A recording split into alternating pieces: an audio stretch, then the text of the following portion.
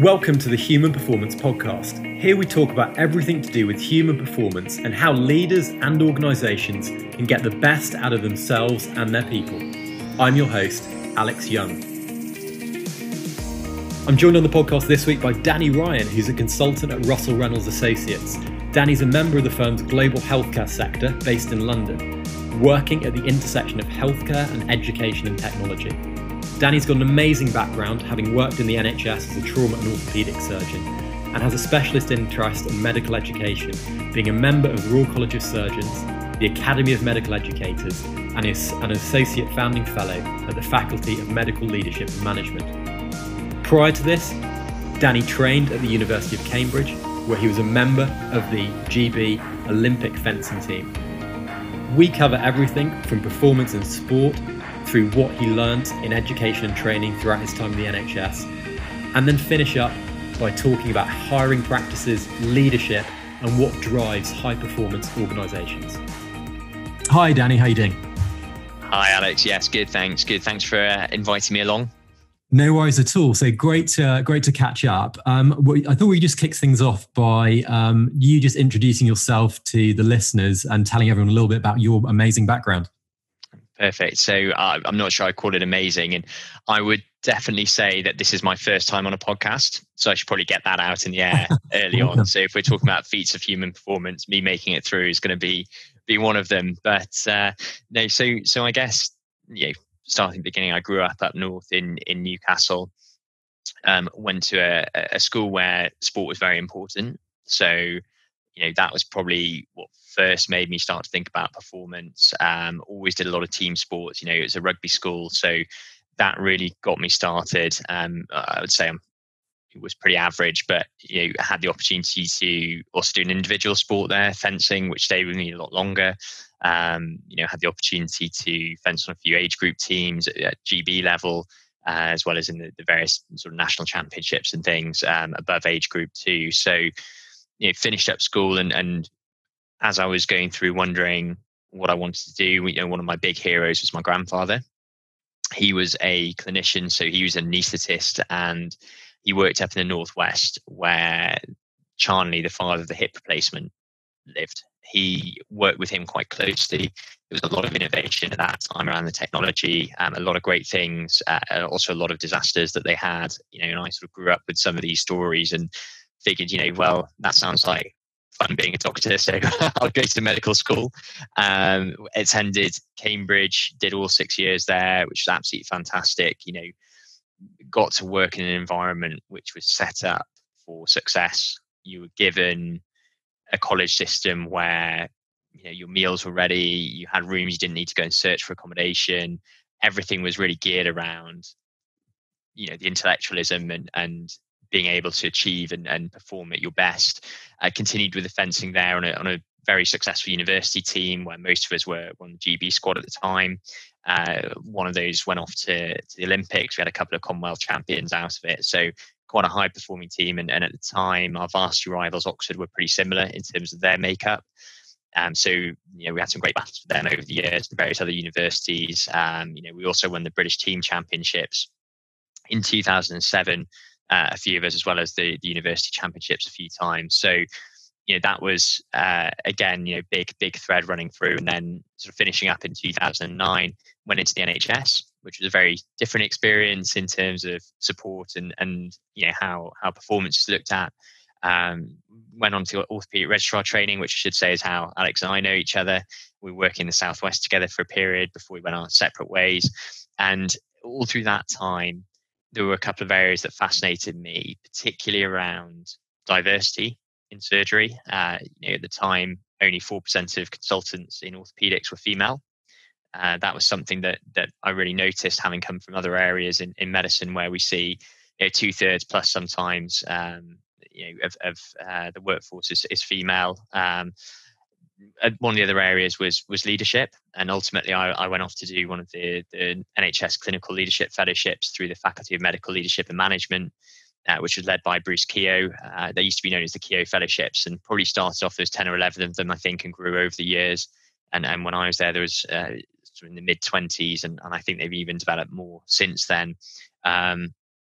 but had sort of several leadership roles in different organisations through the British Orthopaedic Trainees Association, the Federation of Orthopaedic Residents in Europe as well, where we had a really dynamic group who built up a network probably of a couple of thousand residents across Europe. And it was one of those things where you think that the training standards are the same in every country, but actually as you start to look deeper into it and deeper into the ways that people are trained and measured, you realize that there's a huge variation in consistency. We think we're one European Union, or were, I should say, post-Brexit, one European Union, but there are some countries there that have a completely different standard to the UK, and yet we think it's transferable. So one of the things we did was to drive education standards there, and we worked with some of the bodies like WEMS and our parent organisation, EFORT, which was the sort of senior orthopaedic society. So trying to make advancements around how we look at performance. And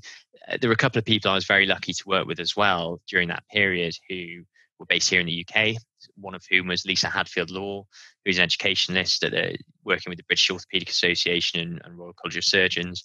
And the other one was Thomas Morelkar, who had written a number of books on sort of cognitive psychology and performance in surgery. And having worked with sports psychologists in the past, it was an area that kind of fascinated me, of how do we create consistency in performance and results in surgery. An easy question to ask yourself, I think. But we're very close with them in a number of areas as well. And as I say, ultimately went through the leadership fellowship with Bruce Keogh, worked at a non-profit startup healthcare consultancy called Kaleidoscope, which run by a brilliant brain, Richard Torn, who had worked at the Health Foundation and in government, and brought a particular take and new outlook on healthcare and purpose. And I suppose purpose is kind of the thread that's been through the last few years of my career, where after helping grow Kaleidoscope for a year or so, made the move to Russell Reynolds, where I lead our biopharma practice here in the UK. So working with everybody from early stage biotechs right through to big pharma, and with the investment professionals around the venture capital market as well. And of course, I do some work in services and private equity backed companies too, but my main focus is biopharma, and very much a purpose driven organization at Russell Reynolds, where we will really look at our clients and their metrics and how we help impact those through improving the way that their organizations are led. So I'm going to stop there. That's been quite a long introduction, Alex. I hope that was useful. No, it's great. And I think, there's lots for us really to touch on and discuss. And before we kind of come to Russell Reynolds, we'll talk about surgical training, which obviously we can both talk about for hours and hours, but we're not going to. When I first met you, one of the really interesting things, and one of the things we sort of connected on, was obviously your sports background, because like me, you're very, very sporty. Fencing, for me, when you were explaining about this, was it's obviously it's an Olympic sport, but it's fair to say it's somewhat niche. Could you talk a little bit about why you chose to pursue that, and what it taught you, and what it taught you about both team-based performance and kind of molded your future career? Yeah, so I guess to go right back to the beginning, there was, there's not many places where you can fence, is there? Let's face it, right? It's not like a football pitch. They're not in every corner. And I was very fortunate that I went to a school that did it. So I had the opportunity, and also had, a role model. So one of our family friends was on the cadet GB squad at the time. And I very much looked up to him and saw what he was doing, and then heard the kind of places that he was going, and thought, yeah, that sounds like fun.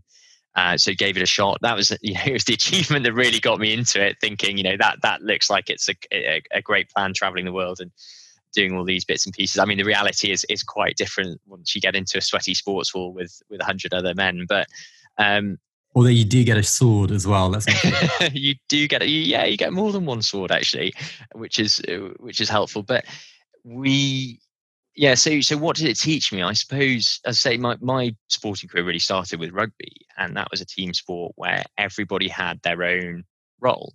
So it was very rare that you would, as a second row, which is where I spent most of my time, kick ball, or be expected to take the last kick of goal that might win the game. I was there for jumping, making big hits, and scrummaging. That was it. And you learn to be part of something that was bigger. I think that for me was one of the parts, and I knew what my job was and how to execute it. I suppose the thing that really hooked me on fencing was just the huge variety. You are on your own. There's so many different variations of actions that can take place. Intellectually, I found more of a challenge in it.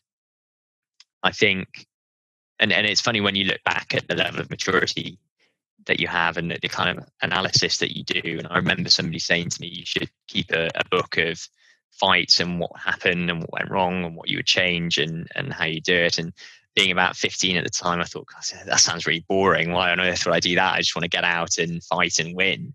And actually, I wish that I had the patience to do it, because, I look back now and that was one of the big lessons I learned, was about preparation, not just for that fight in that moment, but actually the days leading up before and how you then warm down after and how you build up for the next battle. And if you think about Olympics, these things work in cycles. And this is one of the fascinating things for me, I think, as we look into future careers as well, is, you work in these cycles in sport where you have a competition every couple of weeks. So it's about getting your training right for that. Are you physically prepared? Are you overtrained before the competition? Are you undertrained? Are you tired? What are the factors that you kind of learn to control around that? And that's years and years of experience. And I still don't think I ever really had that right. There's a lot more science in sport now, and as I see people coming through, it's a lot less amateur and more evidence based. And that we didn't really have that, at the time. But then when you compare that to a working life, I mean, we've both worked in surgery where you were operating maybe 3 or 4 days a week, and you had to be at your absolute optimum all the time. So how can you kind of bring those two experiences together? I suppose the way that I look at it is that the fluctuations and the ups and downs are probably lower on a day-to-day basis, but they're still fundamentally the same. So it's making sure that you go to bed at the right time, making sure that you eat the right food, making sure that you have the right environment for sleeping, all of these things. And I suppose, again, what that brings me round to is one of the big lessons that I learned around rest. So I had a sports psychologist that I worked with. He used to work with the English cricket team at a junior level, but he always said that you have to have a day a week where you don't think about whatever it is that you're doing most of the time, whether it's training or work, whatever it is. You need that mental reset. And that is something that I've really brought through with me. And again, it's about what are those little things that you do in your day to day that help you to find that balance, so that you can manage those little ups and downs in the day versus the kind of the big cycle that we see in sport, where it's about really preparing for that. How do you make sure you're right for that surgery list on that day, or that meeting coming up in the future. So that was something, the mental preparation, the physical preparation. Well, I think it's really interesting, because when you were talking about when you were 15 and noting stuff down in a notebook, that's very similar to what we were taught when you're operating, so reflecting on each operation. And equally, if I'm working with any teams or organisations or anyone internally at Verti, one of the big things is about reflective practice and continuous improvement and actually documenting things down. I suppose, one of the really interesting things with fencing is, as you say, it's very intellectual as well as being a physical sport. Can you just speak to a little bit about the underlying rules and the goals and how that sort of plays into how you train and how you perform? Mm-hmm. So it's really quite simple. I mean, if you ever watch fencing, it looks like the most complicated thing you'll see, but it's fundamentally about hitting the other person before they hit you and having right of way and priority. And there's various ways of doing that, whether you hit someone else's blade out of the way or they attack you and miss and then you hit them. It's all about how do you develop that priority. And I suppose in terms of the training, my coach was from Hungary. He coached a very successful team to Olympic medals, and he had a system. He had his processes, and there was a cycle that you could work through, so that even if you weren't physically training at the time, you could still. And this comes, one of the things you talked about, reflective practice, but this comes down to deliberate practice.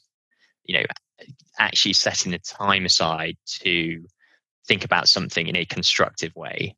I think it's Malcolm Gladwell's book talks about 10,000 hours of practice, but 10,000 hours of practice is pointless if you just go, if it's golf, you just go and hit a ball. You're not learning anything. You're not learning what adjustments you need to make. So deliberate practice is more a concept of going out with a purpose to be able to really achieve the result that you want. And reflective practice comes into this as the next step to complete that cycle. But that was one of the things in fencing that we could do was the physical preparation and that deliberate practice around the muscle memory, but also then the tactical memory as well, and the strategic piece too. Yeah, super interesting. And for for preparation for sort of some of the bigger competitions, well, certainly I guess at GB level or I guess any time, how much pressure was there on you to perform in those environments, and how did you kind of handle that? So one of the beauties of fencing is that there's not a lot of money at stake. I mean, you spend money, but the prize money is not there. You're not being driven. And I suppose this again comes back to purpose, doesn't it, in terms of pressure and why you're doing it. And for me, a lot of it was social, and a lot of it was the enjoyment of being with other people, with my friends, and sometimes the result was secondary, which isn't right. But in terms of the bigger competitions, there was. And look, I think, the perfect example is the varsity match every year. If you think about a season, there's multiple points where you can pick up wins, pick up your points for your ranking. And if you maybe don't quite get the result that you want, well, that's okay, because maybe next time you get a better result and you just push harder and do the preparation, where the varsity match was a kind of one-off piece. And the psychology of it was very interesting, because I watched a lot of extremely good fencers crack under that pressure. It was a one-off. You only really, if you're lucky, you got 3 shots at it. If you're injured, you might get less. If you weren't selected, you might get less. But the whole pinnacle of the year came down to that. So actually your training cycle became sort of slightly different to how you'd done it all your life, where, it was different from a regular season. So, as you got up to that, we were doing, I remember when I was captain, we were particularly challenged that year because we'd lost a lot of good people. Oxford were particularly stronger. And going into it, we lost to Oxford twice.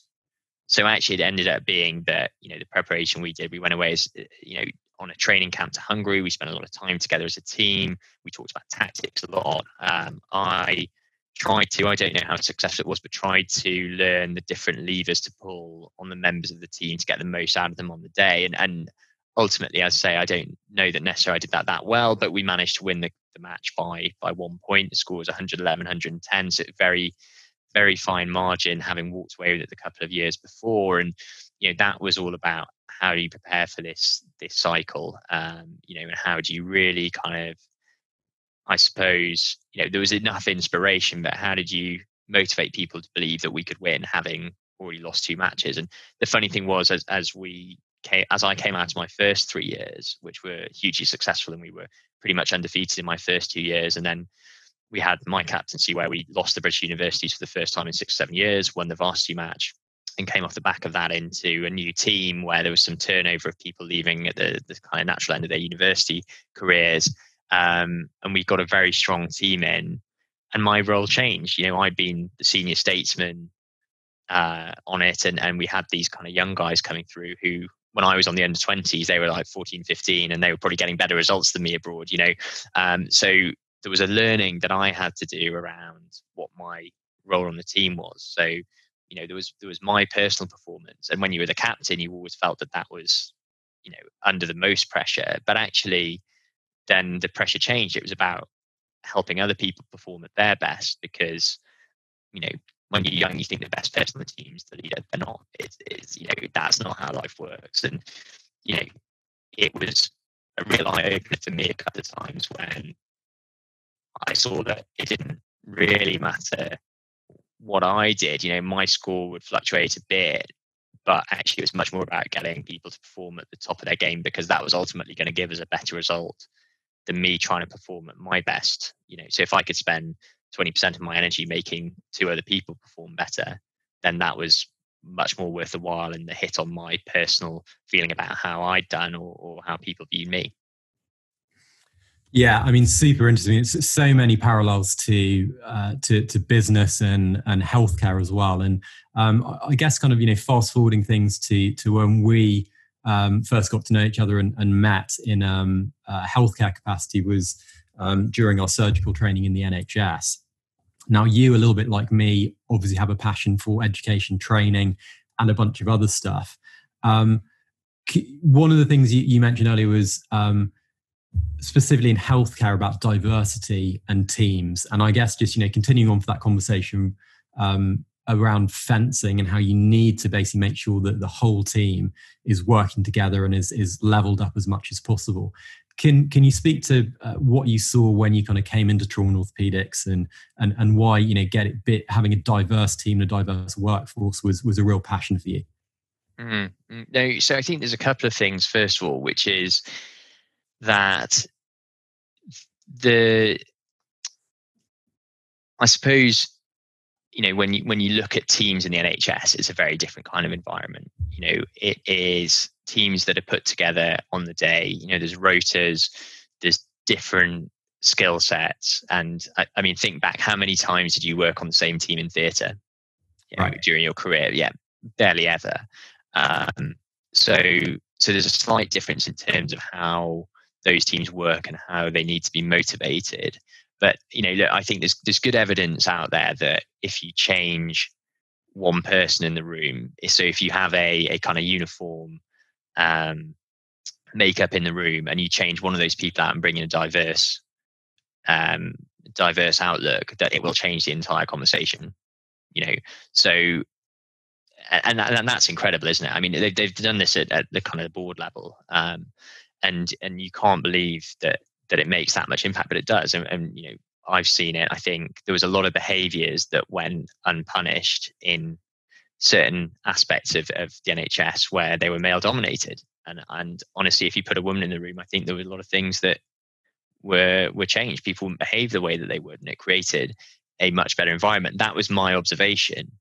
And we're not just talking about gender diversity here, but ethnicity, sexuality, whatever it is.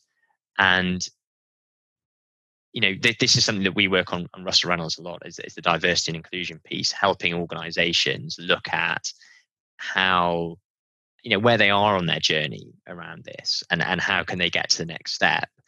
And as I say, this is all very observational from earlier in my career in surgery, and I'm sure you probably noticed it as well at various times. But we had a couple of really excellent registrars on the rotation who were women.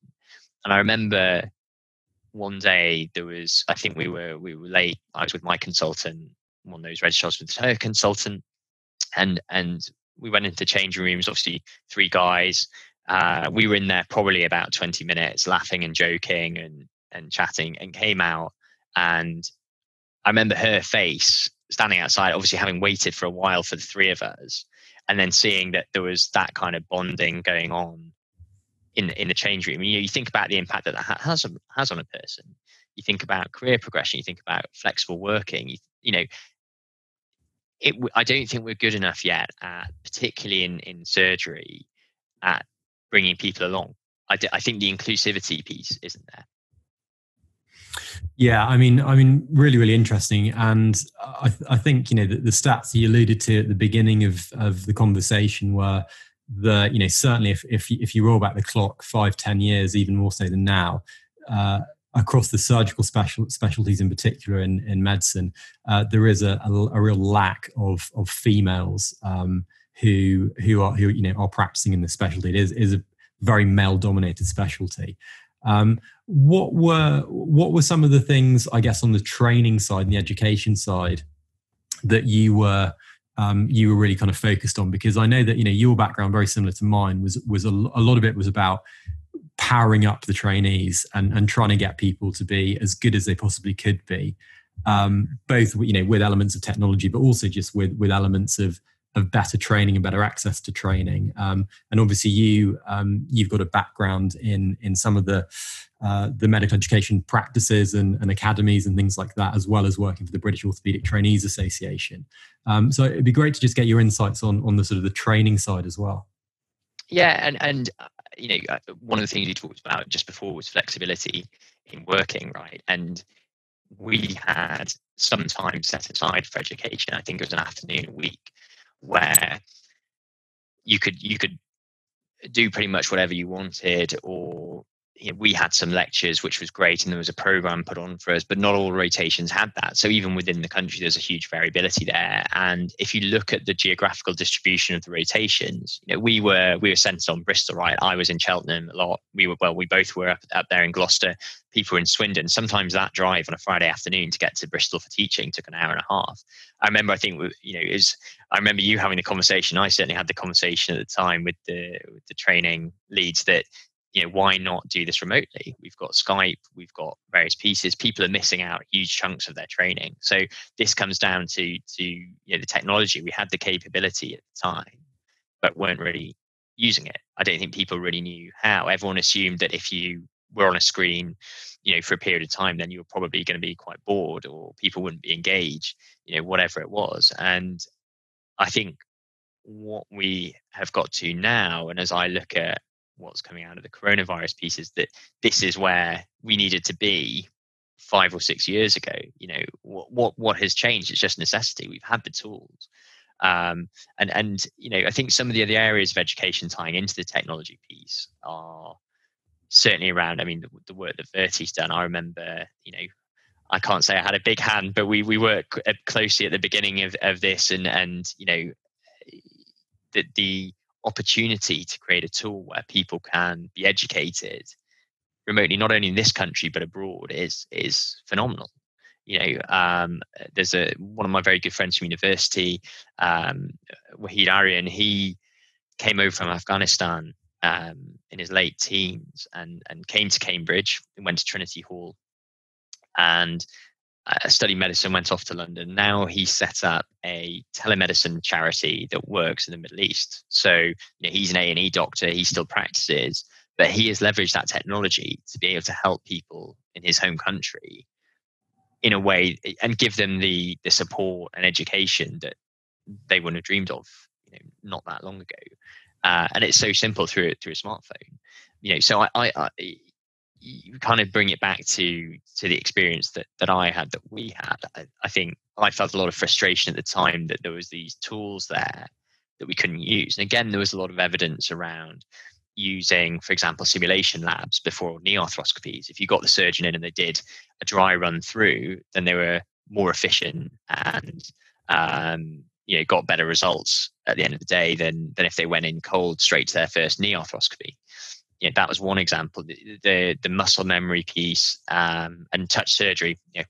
There we go. That's a company that's used this principle of deliberate practice in order to really make training and education accessible, to the masses. Anyone can go on there and practice a carpal tunnel release or a knee replacement or whatever it is. And there's just really there was huge scope, and I felt that we couldn't quite make it. And the argument always came down to money. So that was where the issue was. I think, or the perception of cost and not the returns. And Alex, I'll turn it over to you. You can talk about the returns from this kind of remote education far better than I can.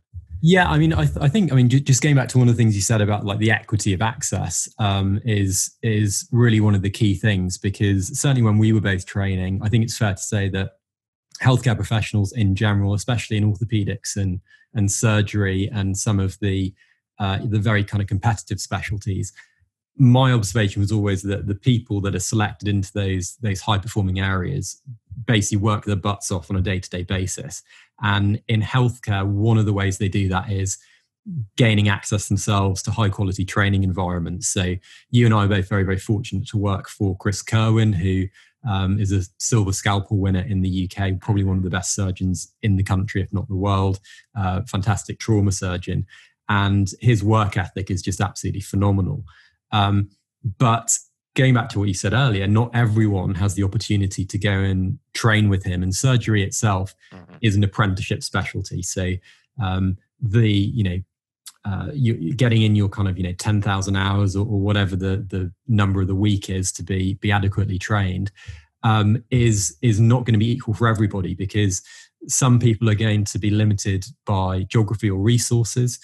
Other people are going to have these fantastic training opportunities, and that leads to some people being better than others through kind of serendipity and happenstance, really, which isn't really fair. And then equally, even for the the people who have been exposed to the best type of training possible, it's not that repeatable.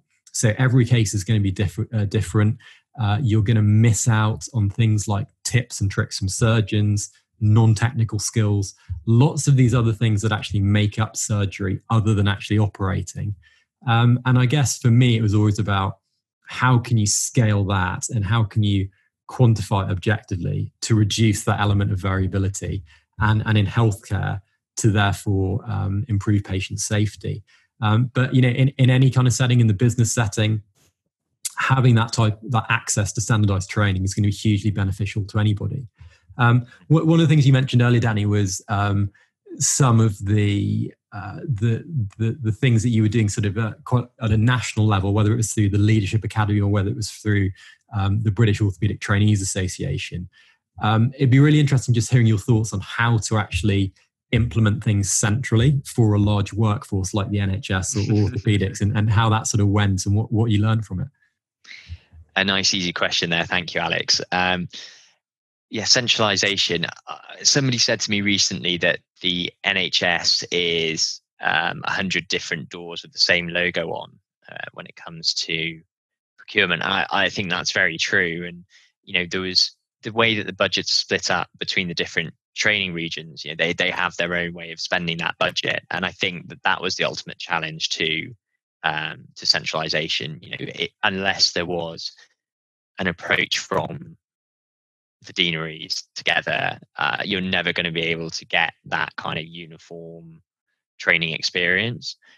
So this is all about the patient, and maybe we're asking the wrong question about centralization. Maybe it should be about patient needs in different areas. As we move to value-based care, population-based care, actually maybe we need to reframe the question about how we go about implementing this kind of technology, because what we've seen is rapid adoption of different methods in the NHS now. And yes, from a pricing point, it might make sense to centralize, but how are we going to get there? I don't know. I'm not going to answer that question. I don't think we'll get to the bottom of that today. But within the constraints that we have at the moment, actually, should we be looking at more tailored solutions for different areas?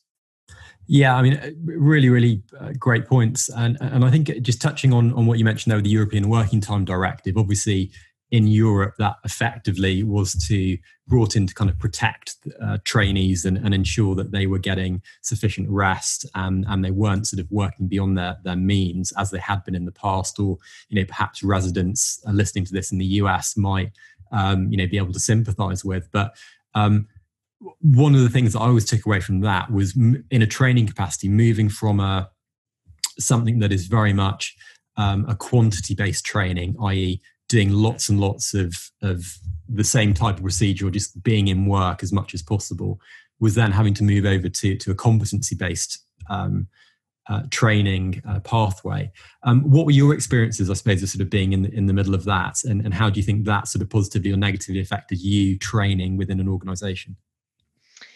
I want to say that I'm younger than you, so I didn't quite see that transition. But the truth of it would be I just got my registrar job a year later. So I think I came straight in on the work-based assessment. I'll give you being 6 months or 8 months younger than me. I'll take it.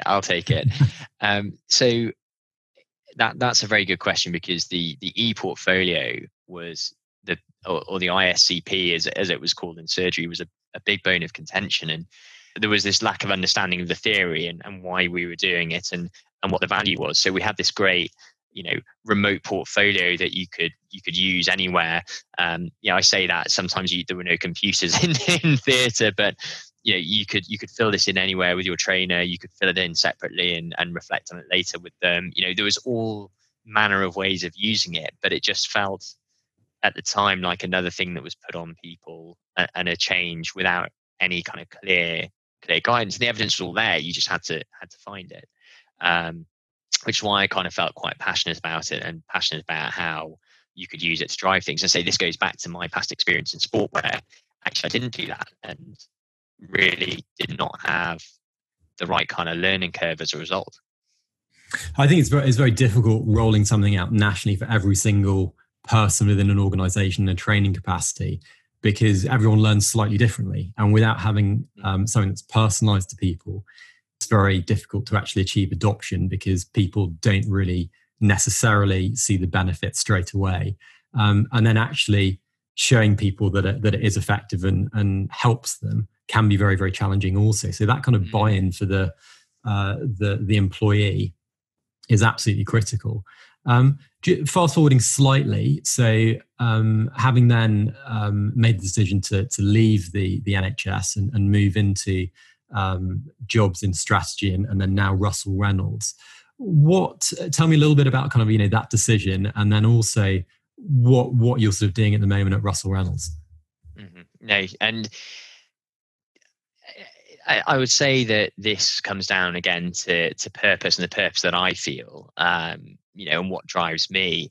So having spent a bit of time exploring the management consultancy route, because that's what all doctors do, right? If they're leaving the NHS, they think that they can be a management consultant. There was something about it that just didn't capture my imagination. I talked about Kaleidoscope a bit earlier, and it was a really unique organization. The way that it was run, the way that it worked, the clients that we worked with, and how they accepted the slightly different views that we brought along, in the way that we ran events, or that kind of the team were working at the time. So that was a really unique experience, and you developed a really strong relationship with people. But as I went and interviewed at management consultancies, I didn't feel that I was going to be the kind of person who could do a project, hand it over, and then not stay and see it implemented. So as I was kind of exploring this, a friend introduced me to Russell Reynolds. I thought I was going for career advice, but as I had more conversations with people there, what I realized was that the thing that I'd been missing was impact at scale. And absolutely, there is huge value in doing one hip replacement at a time, or one knee replacement at a time. But for me, it just didn't feel enough. And as I was going through my career, I was in orthopedics. I saw it was becoming narrower and narrower and narrower. And you would just end up doing cases of increasing complexity, but they would still be hip replacements. So for me, somehow I didn't feel great inspiration in that. But talking to the team at Russell Reynolds and hearing about their purpose about improving the way that world is led, it really inspired me to think, well, actually, if I can help one biotech get a chief medical officer in who gets a drug across the line in oncology, that's going to affect far more patients than I ever could doing one operation at a time. So that for me was the kind of the light bulb moment that made me realize that it was the right step. And obviously, fortunate enough, it's a big step coming out of the NHS into this kind of industry, into a much more corporate environment. But I was very fortunate that Russell Reynolds took the risk on me. And I guess really just kind of jump on that point, Danny. Do you think, because obviously, I mean, the NHS, as with any healthcare provider, the services that we as surgeons were providing were amazing and obviously very, very rewarding for us. And we obviously took a lot of pride in everything we were doing. Do you think that point you made on almost kind of like being valued or understanding the mission and goals of the company you're working for, do you think that the NHS really kind of got that across to the employees in the same way that, say, a corporate in the private sector really pushes mission and vision and goals? It's a very good question. I think there's one thing pushing goals and vision, and I've seen leaders in hospitals stand up and talk about, with great passion about what they're doing, about what the hospital's doing, what they believe. And I think it's about making people believe that is what it is. And some organizations in the corporate world do that very well, and others don't. I think the culture at Russell Reynolds is fantastic. It's a open place to work. People are honest. It's a feedback driven environment. And there was consistency in everything that I heard about the organization from everyone I spoke with. And I must have spoken to somewhere close to 15 people through the process coming in. It's a very rigorous process, and it gave me plenty of time to think and ask the questions that I needed to. And I could feel that consistency in approach and mission between the people that I spoke with, and that was really key to me. And you see it in pockets of the NHS. There are certain services that people would run through fire to work with the others and get it through. And unfortunately, there are areas which are less motivated than that. So, again, it comes down to that kind of consistency and uniformity. And in any, I mean, look, it's such a big organization, so many people, multi-site, those sites are in various different states of repair or whatever. So it's a bigger scale challenge to take.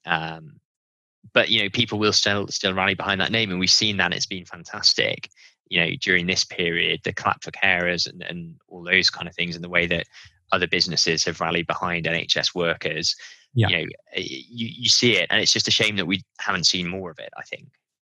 Yeah, and it's a really great point. And I guess from your perspective at Russell Reynolds at the moment, and in your day job that you do, where you're recruiting very senior C-suite type executives into key roles in organisations, can you just sort of expand on that a little bit about what that consists of, and why those roles are so key for some of these big organisations that you work with? It's leadership from the top, and we work at executive and board level. The majority of my work is around that executive level, and what you see as you speak to leaders is the myriad of different styles, approaches, capabilities, and there's a unique opportunity in our job to help an organization find that piece of the jigsaw. And we have a team of business psychologists who have put together a leadership, I'll call it an assessment, I don't think that's the right term for it, but with Hogan, and we call it leadership span. And what we look at is the leadership capabilities, not in a binary way, but more in a spectrum. So, people will flex their behaviors as leaders to be able to match what needs to be done at that time. And that's what we've seen during this crisis is the really great leaders who have stepped up have shown the flexibility in their styles and the ability to transcend their in quotation marks normal behavior or tendency to behavior in order to help take people through the current crisis that we're seeing. So once you see and we're in a unique position now, right, seeing these kind of organizations going through this current time, because it's a crisis like never before. You might see one in your lifetime, but we've seen the financial crisis. Now we've seen COVID as 19 as well. And, the importance of leadership and the ability to create the vision and keep people behind it and bring people with you on the journey, that is, I'd say what it's a privilege to see in our candidates and working with our clients. And from your experience, having interviewed and worked with a number of very senior leaders in quite key positions, what would be some of the top kind of commonalities and traits that you see in these individuals that you're putting in these positions? That's a very good question. I would say the top one is probably that ability to adapt to the situation. It's things can turn on a sixpence, and you need a leader who can adapt to that and adapt their team. I think communication is another big one. The ability to know what is the right level and the right time, and also when to be quiet. I think that's a very important one that's often underrated is the time to know when to let others speak, and be humble. That's a big one. And this is obviously aside from all technical skills and experiences, but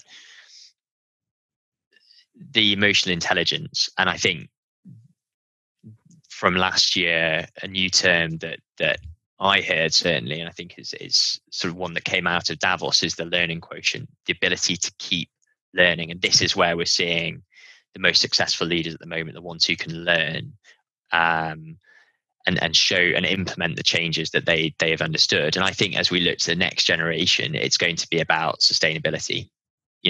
That's where organizations are going to need leaders who can understand the long-term goals, disruptive innovation, long-term activation of of the organization, stakeholder inclusion. So being able to really, from the bottom of the organization to the top, bring voices together, and help forge that direction forward, but also the kind of the multi-level system thinking as well, and being able to handle that high level of complexity. And you mentioned psychological tests. I mean, hiring for any organization is incredibly challenging, getting the best people in possible to drive your organization forwards. Are there any other things that you might recommend companies look for when they're reaching out to hire individuals, obviously other than working with Russell Reynolds to hire people? Well, it's a good question. It makes me think of how we've been working in current times, really. That question. We've done a number of pretty big hires across the firm for everybody from banks in Asia to healthcare companies, biotechs at the C-suite level during COVID, and they've all been done virtually. And where we've really doubled down is around data gathering on people. So how do you go from a world where everybody was in the office and you've got to see somebody face to face to make a decision, to we're in a real crisis, the organization needs a leader, we don't know when this is going to end.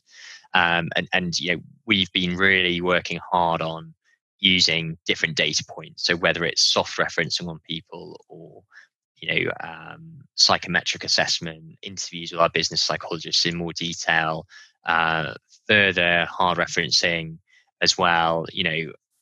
These kind of things, more steps to a process. Whatever it is to try and give people that confidence to be able to make the decision. And yes, sometimes it's still a sticking point, face-to-face meeting, but we're gradually opening up now, and we've been working on various ways of having contracts in principle, offers in principle, that kind of thing with candidates, so that when the doors open, they're good to go, and we can really hit the ground running. So again, as an organization, we've had to be agile in that. But what to look for next, I think the two big areas for me are diversity and inclusion, and sustainability. And that's where we're certainly working hard to find what are those aspects within those two areas where we can say, yes, this person has it, and we'll be able to keep your business growing. And once you found these great people, I mean, how, specifically at Russell Reynolds, how do you onboard and train these people up very, very quickly to get them, functional and high performing as quickly as possible? We will do the executive transition up, but I remember I had a conversation recently with someone who had done their dissertation into this, but it was about what's the executive transition down as well. And that's something I think we need to think about and this brings us back to the sports comments from earlier, where you see a lot of athletes who come out of very, very successful careers suffering with depression, various forms of mental illness, and we don't look after people after they come out that top. And I think it's very much the same for executives. People will go from running a company one day to being retired the next, and thinking about board roles, but not really knowing where to start. And actually, it's that transition as well that I think we need to help people more as they come out of their careers, because they still have a huge amount of value to add. And what we've been driving in biotech particularly is the role of the board as a supporter for the CEO. So they're not there to set KPIs for the CEO. They're there as well to mentor that person and bring them through and help them fill the gaps that they have. I think it's so important, and as you say, it reflects back to what we were talking about right at the top of the conversation, which was around keeping people fit and healthy in these high performance roles, and making sure that in a similar way to when you were training for fencing, that people are getting sufficient sleep, that they're healthy, that they're well, and that they're optimized as individuals on a health level. I think incredibly important. Absolutely. So, I mean, we could probably talk forever and ever about healthcare training and everything, and we'll probably get you back on the podcast at a later stage, sort of double down and speak in a bit more depth about some of these the topics that we've covered. But just to kind of wrap things up, could you give one or a couple of examples of human performance that you've seen either in your current practice or an external example that's really kind of influenced you throughout your career? I'm actually going to give you one that hasn't influenced me throughout my career, but has really inspired me in recent days, which is the key workers in this current crisis. You look at aged care, where they went from, the carers on the ground went from being, afraid of their own health, of their residents' health, to going through what is a really traumatic time in terms of the number of mortality, the rate of mortality we've seen in care homes, and to keep going through that and keep working through that and keep delivering high standards of care. Equally in the NHS, the amount of time that people have had to down their normal tools to keep going in a vein where you don't know how long this is going to last, with that uncertainty and that ambiguity. I'm phenomenally impressed. I think that is one of the biggest feats that we've seen in terms of human performance for a long time, and it's ongoing. That absolutely blows my mind. And just the way that as well, a lot of companies have pulled together to look at creating vaccines. We're seeing collaboration on a whole other level. Deals are getting signed in no time that would have taken months before. And it just shows that when we pull together in healthcare as a community, that it just shows what we can do, I think. But yeah, absolutely, the key workers at the moment are just absolutely outstanding. Yes, fantastic example, and quite neatly kind of wraps up everything we've been talking about. So, listen, man, it's been awesome speaking to you. If any listeners want to sort of get in touch with you, have you got any socials or contacts through Russell Reynolds you want to give out? I was going to give you my Twitter. I can't remember it. I think I'm at Danny John Ryan, also on Instagram there. But otherwise, you can find me through the Russell Reynolds website. Awesome. We'll link them all into the podcast as well. It's been great speaking to you, and hope you stay safe, and we'll catch up very, very soon. You too. Thanks.